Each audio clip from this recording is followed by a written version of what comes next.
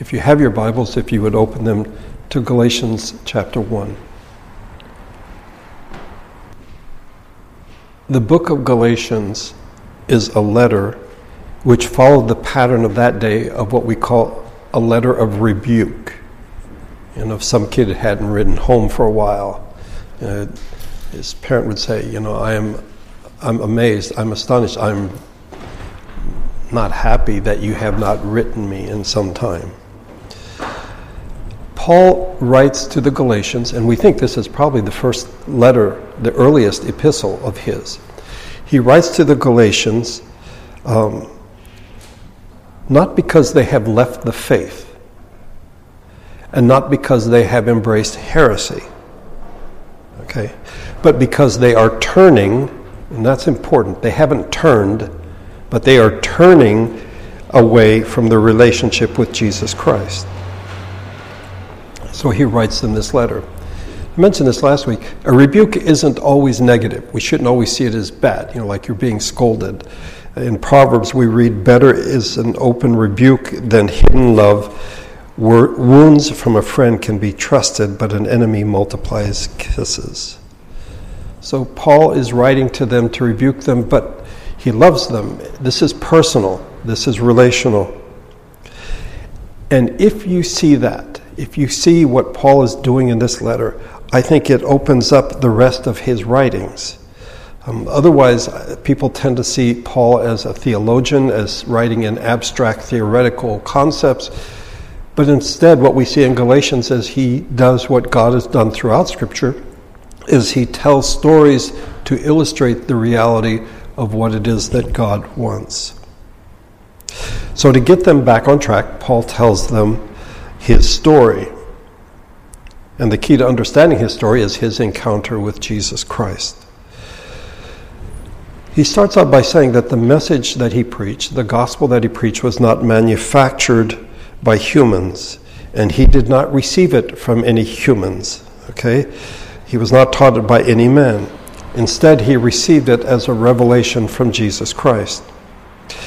In verses 13 through 17, Paul paints, this in chapter 1, 3 pictures of his story.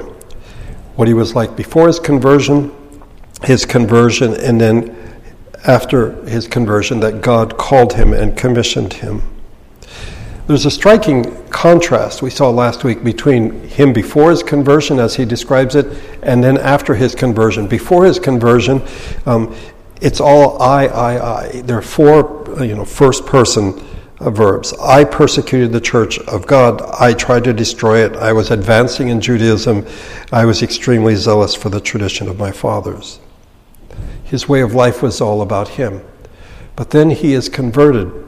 We see that God set him apart from birth. He called Paul by his grace, and God was pleased to reveal his Son in him.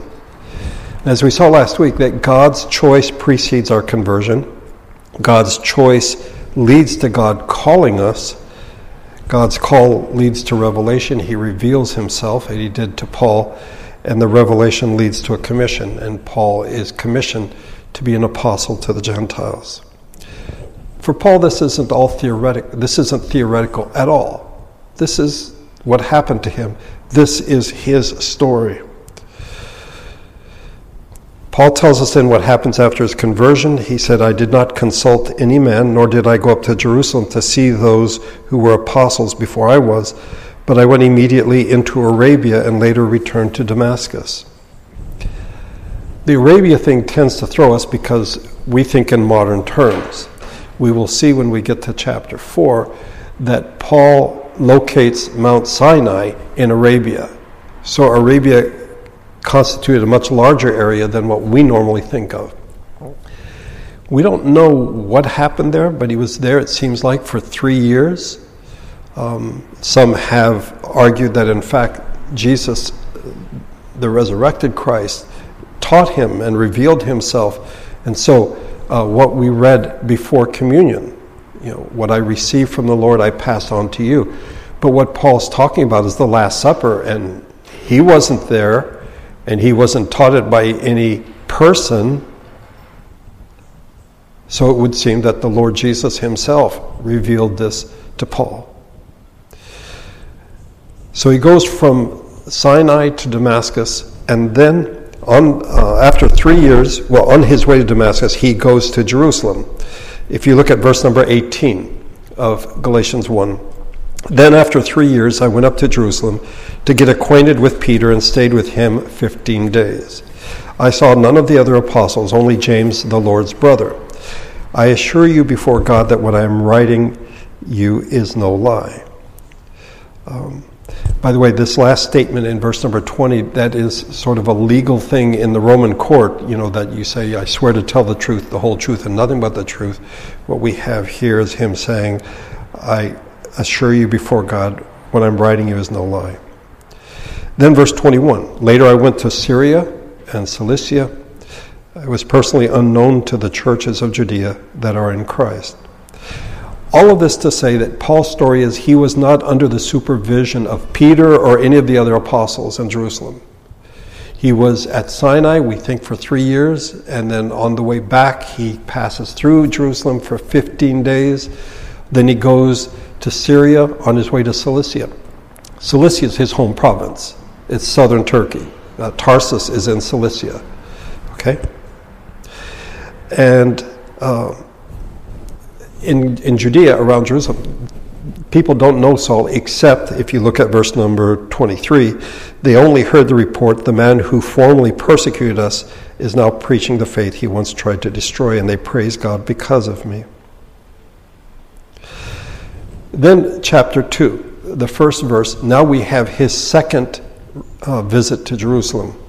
14 years later, I went up again to Jerusalem, this time with Barnabas. I took Titus along also. Just a side note, something we talked about last week. This is not the way we would do things. Paul is converted, and he begins to preach right away in Damascus, if you look at Acts, and people are going to kill him. They have to let him in a basket, let him outside the walls. And then he goes to Sinai, and he's there for 3 years. Goes through Jerusalem 15 days, goes to Syria and Cilicia 14 years. So it seems like for 17 years from the time of his conversion to the time when Paul comes back to Jerusalem, at this point he's been in Antioch, Syria for about a year. So let's say 16 years. 16 years from his conversion to when he goes back to Jerusalem and talks to the apostles. He's been preaching for about a year. It's like, wait a minute. This is someone who is dramatically confronted by God on the road to Damascus. This is someone that Jesus, we think, taught him personally for 3 years in the wilderness at Sinai. Get this guy on stage. Get him in front of the people. And yet we have this period of time that takes place. I think it was a period of time for Paul to mature, but for us that seems quite inefficient. If we have a famous person who becomes a Christian, we want them to do a podcast, we want them to be interviewed, we want them in front of the people. And this is not the way God did things, at least with Paul. And I think there's something we can learn from that. We need to recognize that God's timing is oftentimes quite different from ours. Verse number 2, I went up to Jerusalem in response to a revelation. And this goes back to the book of Acts. There was a prophet named Agabus who said there was going to be a great famine. And in fact, there was a famine. And Paul and Barnabas went to Jerusalem with money to help the poor in Jerusalem. So he went with Barnabas and Titus. Now, while he was in Jerusalem, Paul sets before him the gospel that he had been preaching among the Gentiles. So, humanly speaking, he didn't go up to Jerusalem to get approval. Like, I'm going up to meet Peter and these guys, and I'm going to make my case, and then they can say thumbs up, thumbs down. He goes for an entirely different reason. He goes because Agabus says there's a famine, which means that the people in Jerusalem are going to be hard up, and the church in Antioch had taken up a collection, and Paul and Barnabas and Titus are taking that money to Jerusalem. Okay? So let's look at verse 2 again.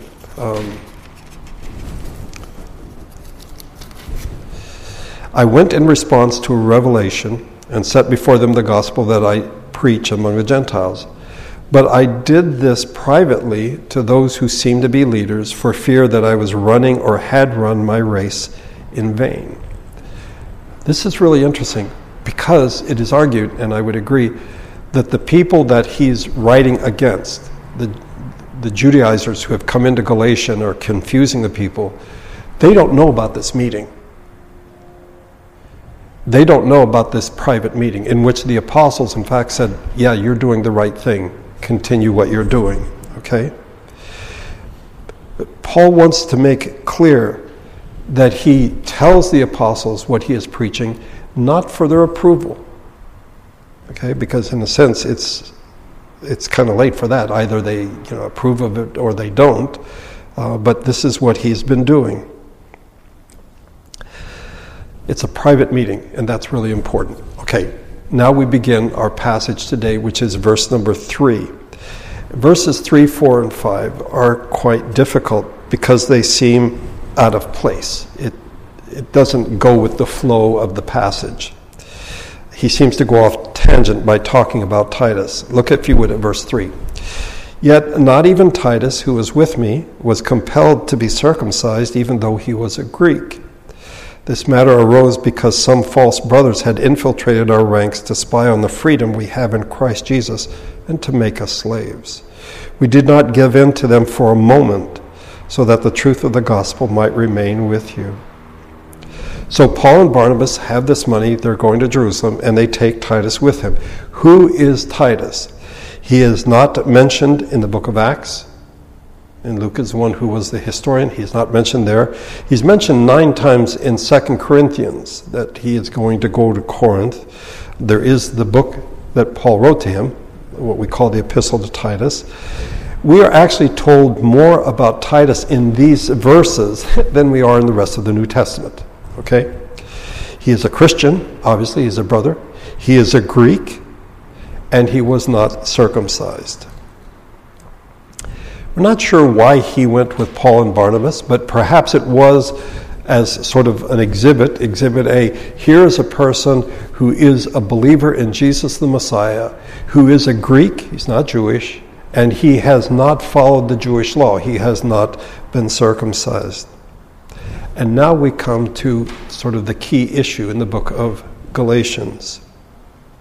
This is why it seems that Paul's gone off on a tangent. It is the issue of circumcision. These brothers have said to the Gentile believers, we brothers, we're grateful you believe in Jesus the Messiah. Yeah, but you lack one thing. You need to be circumcised. Because you're not really a Christian unless you have been. Well, years earlier, Paul had taken Titus to Jerusalem, and some people questioned it, but in a sense it became a non-issue. It's like Paul and Barnabas withstood the people, like, yeah, that's not going to happen. Titus is not going to be circumcised. He is our brother in Christ, period. It is interesting how Paul puts it in verse 4. Some false brothers had infiltrated our ranks to spy on the freedom we have in Christ Jesus and to make us slaves. In other words, when one puts one's faith in Christ, one is freed. And these brothers are now trying to put burdens on these people and say, no. Yeah, you have to do other stuff as well. There's a certain irony here, by the way, because a false brother is no brother at all. The Greeks didn't have punctuation. If Paul were writing this today, he might put brother in quotation marks rather than saying false brother. But there are some who claim to be followers of Jesus, claim to be brothers, who in fact have not embraced the gospel. Instead, they are holding on to aspects of the law. In order to disrupt the church, they have infiltrated. They claim to be part of the church of God, to spy out the freedom. The freedom that we have in Christ will be spelled out in chapters 3 and 4, brilliantly, I might add, where Paul speaks of the freedom we have in Christ. It is for freedom that Christ has set you free, Paul will write to the Galatians. In verse number 5, Paul is not giving an inch. Look at verse 5. We did not give in to them for a moment, so that the truth of the gospel might remain with you. It's really important that Paul did this because Paul was a Jew. It'd be different if Paul was a Gentile and then he is standing up to Jewish believers. He himself is a Jew. And he believes that the gospel is about Jesus, the Messiah. You put your faith in him, period. Okay? Now, in verses 6 through 10, Paul gets back to the subject at hand. He sort of digressed to talk about Titus for a minute. In verses 6 through 10, he talks about this second visit. And one gets a sense that he's walking a tightrope here. Look at verses 6. As for those who seem to be important, whatever they were makes no difference to me. God does not judge by external appearance. Those men added nothing to my message. On the contrary, they saw that I had been entrusted with the task of preaching the gospel to the Gentiles, just as Peter had been to the Jews.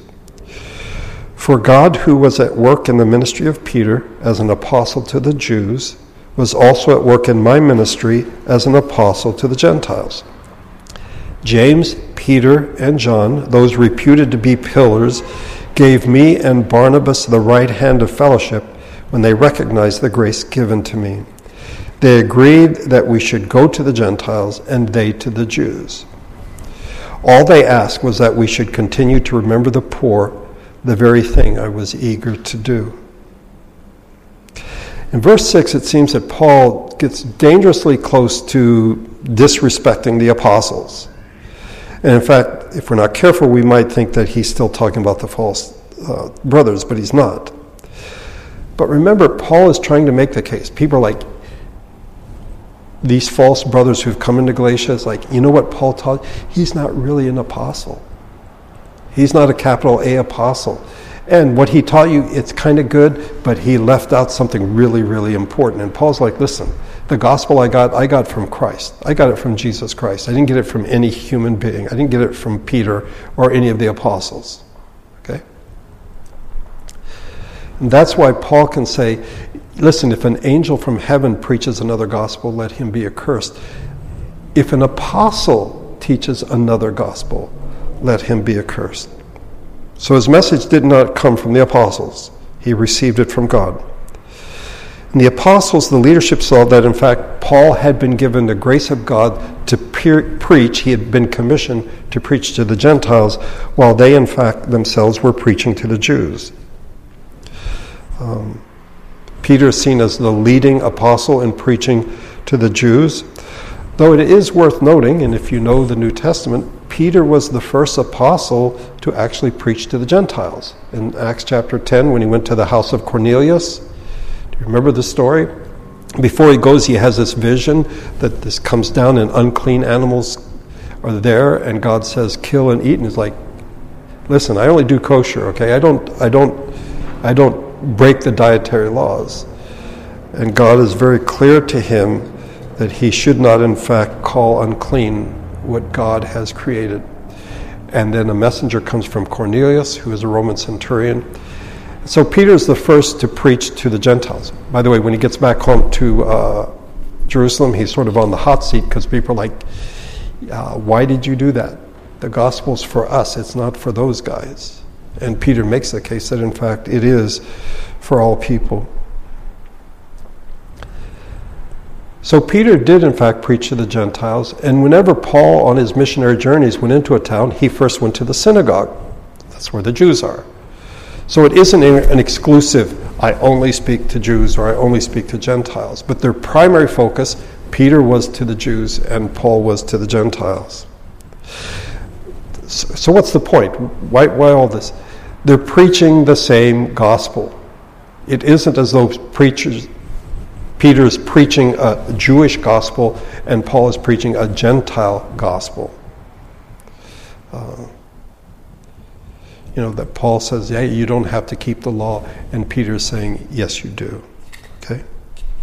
They preach the same good news. And the people who receive the truth become a part of the family of God, whether they are Jewish or they are Gentile. The issue here is not primarily one of theology, okay? Even though theology is important. It is the personal, it is the relational, it is the fact that we become the children of God. Whether you are Jewish or you are Gentile. In verse number 9, Paul again seems to walk the tightrope. He speaks of those reputed to be pillars. And one is reminded of the temple, the pillars that are there. The church is now the temple of God. And the pillars that he mentions are James, the half-brother of Jesus, Peter, and John. And they gave to Barnabas and to Paul the right hand of fellowship. That is, they recognized God's grace in their lives. And they agreed, you should preach to the Gentiles. Okay? We are preaching the same gospel. You preach it to the Gentiles, and we preach it to the Jews. One last thing. This is in verse number 10. All they asked was that we should continue to remember the poor, the very thing I was eager to do. The reason they are in Jerusalem is because of the poor. The offerings that had been collected in Antioch, Paul and Barnabas bring it down. They didn't have zeal. They had to carry it physically down, and they do that. A side note, a digression if you wish. When you read Paul's letters and he talks about giving, this is the giving he's talking about. He's talking about collecting money for the poor who are in Jerusalem. And why are there poor people in Jerusalem? We've talked about this. When Stephen is martyred, the church scatters. Persecution broke out and the church scatters. But the people who leave are the people who have the money to leave. The people who don't have the money to leave, they're stuck in Jerusalem. They are the poor. And so Paul will say to the Romans, he will say to the Corinthians, and by the way, 2 Corinthians 8 and 9, 1 Corinthians 16, it talks about collection. It's for the poor. It's not for the church. I don't know how many sermons I've heard on mission giving or giving to church based on those passages. No, it's giving to those who are in need, for the poor in Jerusalem. So Paul tells us his story. His second visit to Jerusalem was not for the purpose that somehow he would be okayed, if you wish. They did, in fact, give him the right hand of fellowship. He had already been preaching the gospel, and he had been preaching it to the Gentiles. He is now accepted by the leadership of the church. But he didn't get his apostleship from them. They didn't say, okay, Paul, you are now a capital A apostle. What they did was they had a meeting privately, and they came to the conclusion that what he was preaching to the Gentiles is what they were preaching to the Jews. So everything's fine, right? Not exactly. In the passage that follows, Paul just jumps right in. There's no segue, there's no transition to sort of ease into it.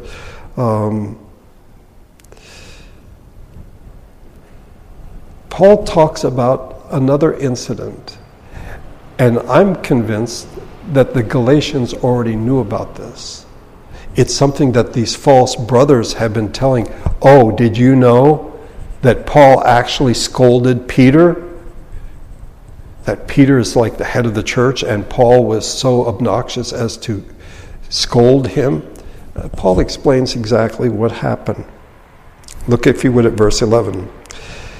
When Peter came to Antioch, it's like no background, no context. It's just Peter goes to Antioch. I opposed him to his face because he was clearly in the wrong. Before certain men came from James, he used to eat with the Gentiles. But when they arrived, he began to draw back and separate himself from the Gentiles because he was afraid of those who belonged to the circumcision group. The other Jews joined him in his hypocrisy. so that by their hypocrisy even Barnabas was led astray. When I saw that they were not acting in line with the truth of the gospel, I said to Peter in front of them all, "You are a Jew, yet you live like a Gentile and not like a Jew. How is it then that you force Gentiles to follow Jewish customs?" Among the customs of the ancient world that we probably find, well, I don't know that we necessarily understand it, we find it hard to relate to, is the question of who you eat with. In Christian terms, it's called table fellowship. In ancient times, whoever you ate with was someone you associated with. It was a sign of solidarity. When we eat out, we have no idea who's at the next table, the tables around us, and frankly, we don't care. We're there to eat our meal. Oftentimes, we have no say in that. The Europeans do this more than we do in this country, where instead of having individual tables, you just have one long table and everyone just sits down. And so you may be sitting next to a total stranger, and that's okay. Not so in the ancient world. Who you ate with was a sign of who you were. One of the accusations brought against Jesus was he eats with sinners. Okay? And we're like, what's the big deal? We eat with sinners all the time. What's the problem? Well, because it was in fact saying, I'm buddy-buddy with this person that I'm eating with. There is one New Testament scholar who's gone so far as to say the reason Jesus was crucified was because he ate with the wrong people. And this so offended the Jewish hierarchy. They're like, this guy's got to go. He's breaking this social norm. You have to eat with the right people. So Peter goes to Antioch, and he goes there, and he's sitting down, table fellowship, and he's eating with Jews and Gentiles. And in fact, he may have been eating unclean food, if you wish, non-kosher food. Okay? These are my brothers. I'm eating with them. I'm showing that I'm in solidarity with them. And then some people come up from Jerusalem who are Jewish, and Peter withdraws. He won't eat with the Gentiles anymore because he's afraid of offending these people.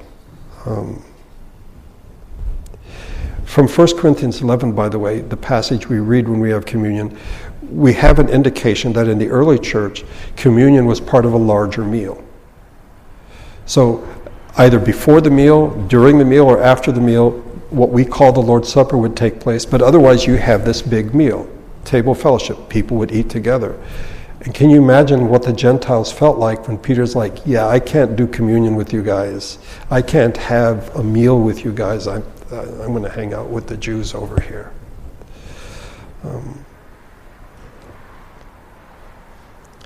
And Paul calls him out publicly. Paul scolds him for what he's doing. Why does he tell this story? I think the Galatians already know this story.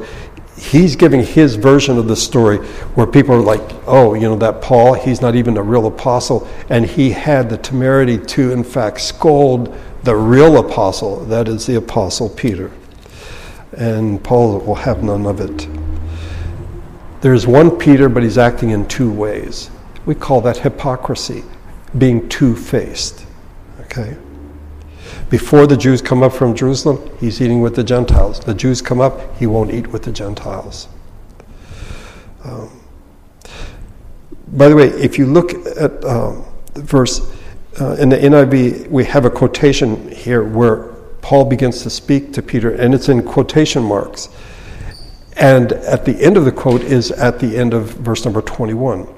Other translations only have that one verse, but no, this whole thing is Paul basically preaching to Peter that what he is doing is wrong. Verse 14, this is what I meant. Verse 14, quotation. You are a Jew, yet you live like a Gentile and not like a Jew. How is it then that you force Gentiles to follow Jewish customs? We who are Jews by birth and not Gentile sinners know that a man is not justified by observing the law, but by faith in Jesus Christ. So we too have put our faith in Christ Jesus, that we may be justified by faith in Christ and not by observing the law.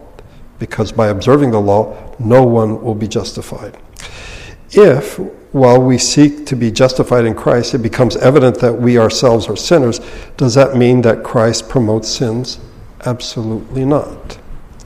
If I rebuild what I destroyed, I prove that I am a lawbreaker. For through the law I died to the law, that I might live for God. I have been crucified with Christ, and I no longer live, but Christ lives in me. The life I live in the body, I live by faith in the Son of God, who loved me and gave himself for me. I do not set aside the grace of God, for if righteousness could be gained through the law, Christ died for nothing. We won't look at all these verses today. From verse 17 on, we will look at, the Lord willing, next week. But what is Paul saying here? Well, there are two parts to his rebuke of Peter. First of all, what Peter knows, and second of all, what Paul knows based on his experience. First of all, Peter's acting like a Gentile until these guys show up from Jerusalem. And how is he acting like a Gentile? Consider the possibilities. That he's turned his back on circumcision? No, not likely. That he was eating pork, perhaps, and other unclean animals? It's a possibility. Was he disobeying the Mosaic laws? Unlikely. Was Peter no longer praying? No, that's not it either. Peter was saying by his actions that there is no difference between Jew and Gentile by eating with the Gentiles. And here we have it. To reinforce this, we see this back in Acts chapter 10, when Peter first went to Cornelius, the first apostle to go to the Gentiles. Talking with him, Cornelius, Peter went inside and found a large gathering of people. He said to them, "You are all well aware that it is against our law for a Jew to associate with a Gentile or visit him." So the fact that Peter goes into a Gentile's house, that's already breaking traditions. Okay? But God has shown me that I should not call any man impure or unclean. Then Peter began to speak. I now realize how true it is that God does not show favoritism, but accepts men from every nation who fear him and do what is right. So by eating with the Gentile believers, actually being with the Gentile believers in Antioch, Peter was not living like a Jew. Because a good Jew would not do that. Yeah, you're not going to do that. Do you remember the parable of the Good Samaritan? And it's all based on the question, who is my neighbor? And at the end of the story, Jesus asked the lawyer, who is the neighbor? And the lawyer will not even say the Samaritan. It's like the one who showed mercy. I mean, that's how isolated the Jews were from everybody else. And now Peter is in Antioch with Gentile believers, eating with them, having the Lord's Supper with them. He's not living like a traditional Jew. He's living like a Gentile. One writer put it this way: something has happened to Peter. Something so profound that he now has a new identity, which affects key behavior patterns and taboos about that very central human activity, sitting down to a meal. Peter has dramatically changed.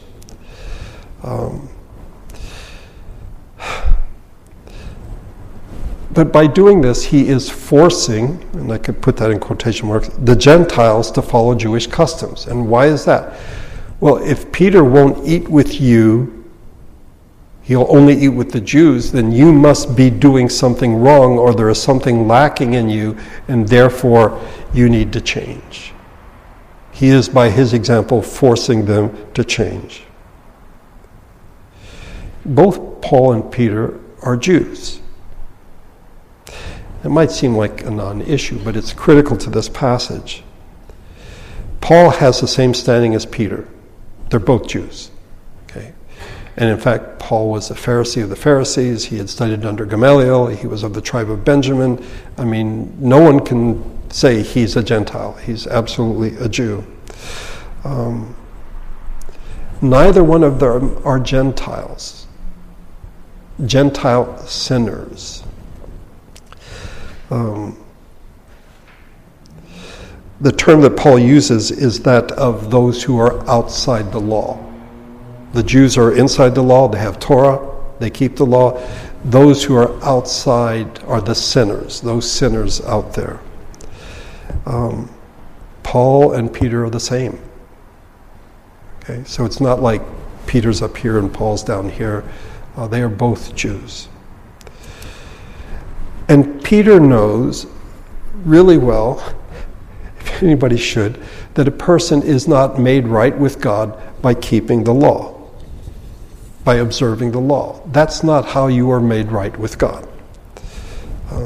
And now we get into the territory that one might say is theological as opposed to a narrative. From other passages we have from Paul, being justified means giving the status of being right or being in the right. Okay? But I would point out two things. This is the earliest letter, so there's no, oh, by the way, in Romans I wrote this, or in Ephesians I wrote that. This is the first letter. But there's something else. Paul's not in a courtroom, is he? The picture that he envisions is not a courtroom. He's at the dinner table. He's having a meal. And he scolds Peter publicly because of his hypocrisy. You are Jewish, but as a Jewish Christian, you should not be separating from people simply because of their ethnicity.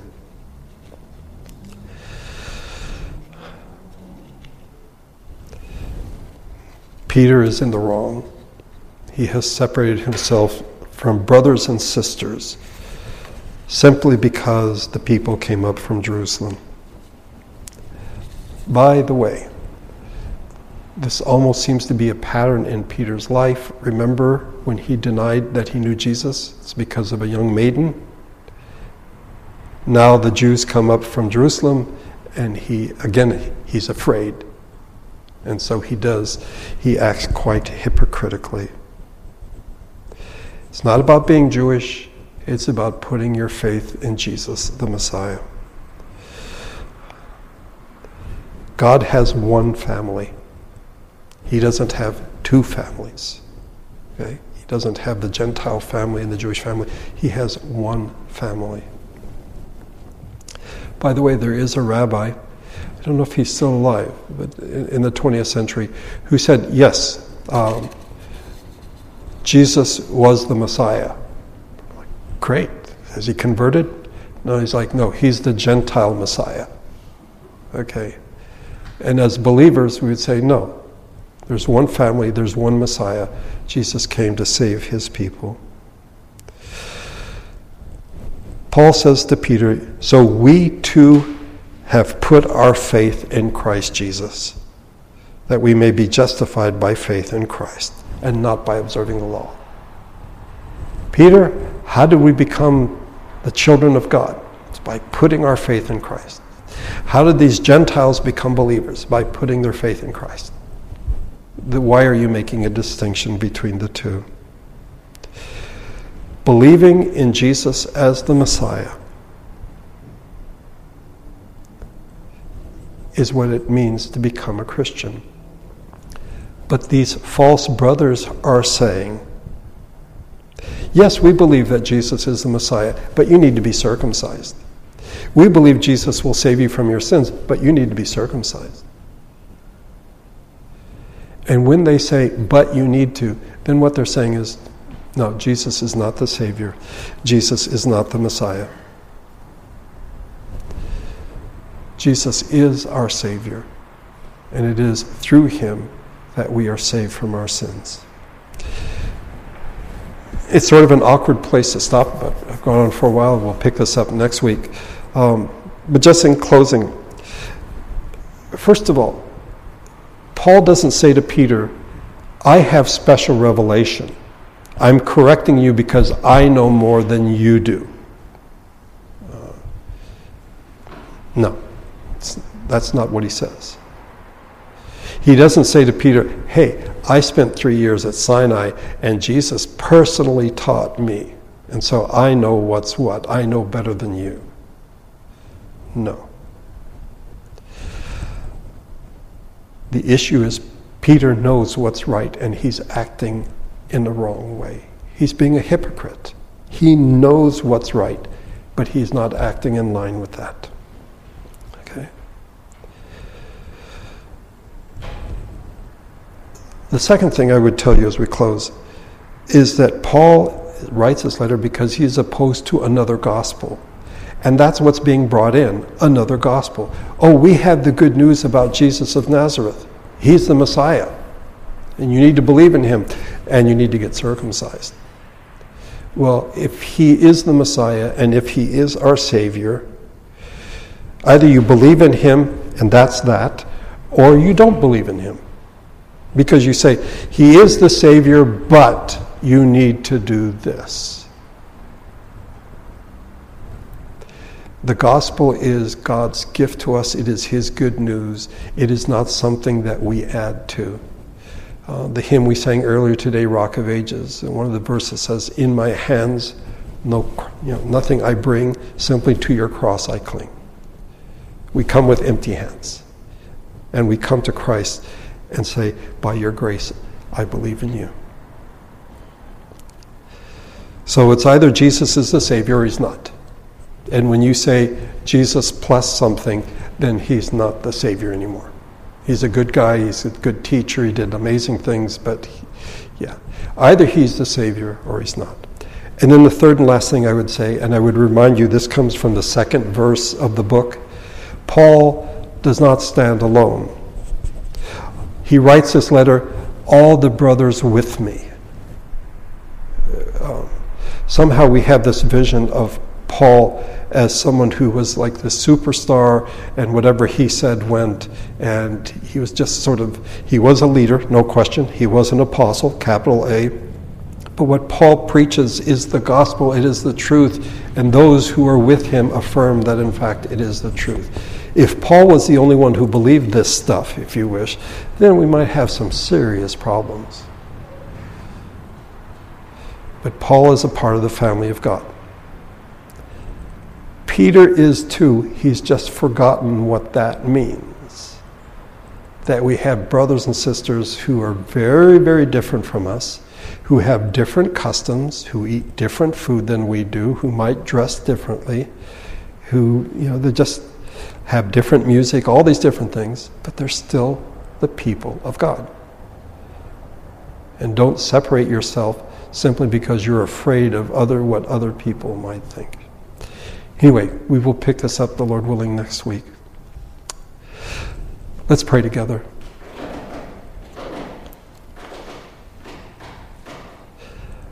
Our Father, it is part of being fallen human beings that we want to add to what you have done. Somehow we think in our wisdom we know better. And we are grateful for your Son and that he died for us and all that. And yet this sneaking feeling comes in that we could add something to make it better, to make you love us more, to make us more worthy. We are unworthy. You love us freely, without condition, and you sent your Son for us. And by your grace, by your Spirit, you called us to be your children. And you have children all over this planet and throughout human history. In many ways, we are not anything alike, culturally, ethnically, educationally, economically, but we are one in Christ. And by your grace, we should not be like Peter. We should, in fact, affirm our oneness in Christ.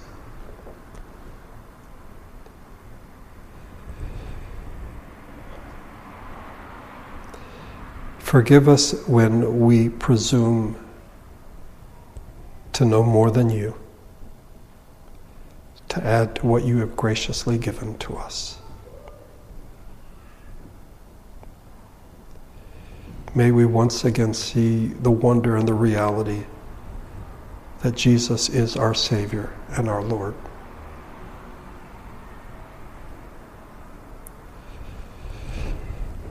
Thank you for bringing us together on this Sunday, this last Sunday of January. May your Spirit and your grace go with us as we leave this place. And may we have a sense of your presence as we walk through this world in the coming week. I pray in Jesus' name. Amen.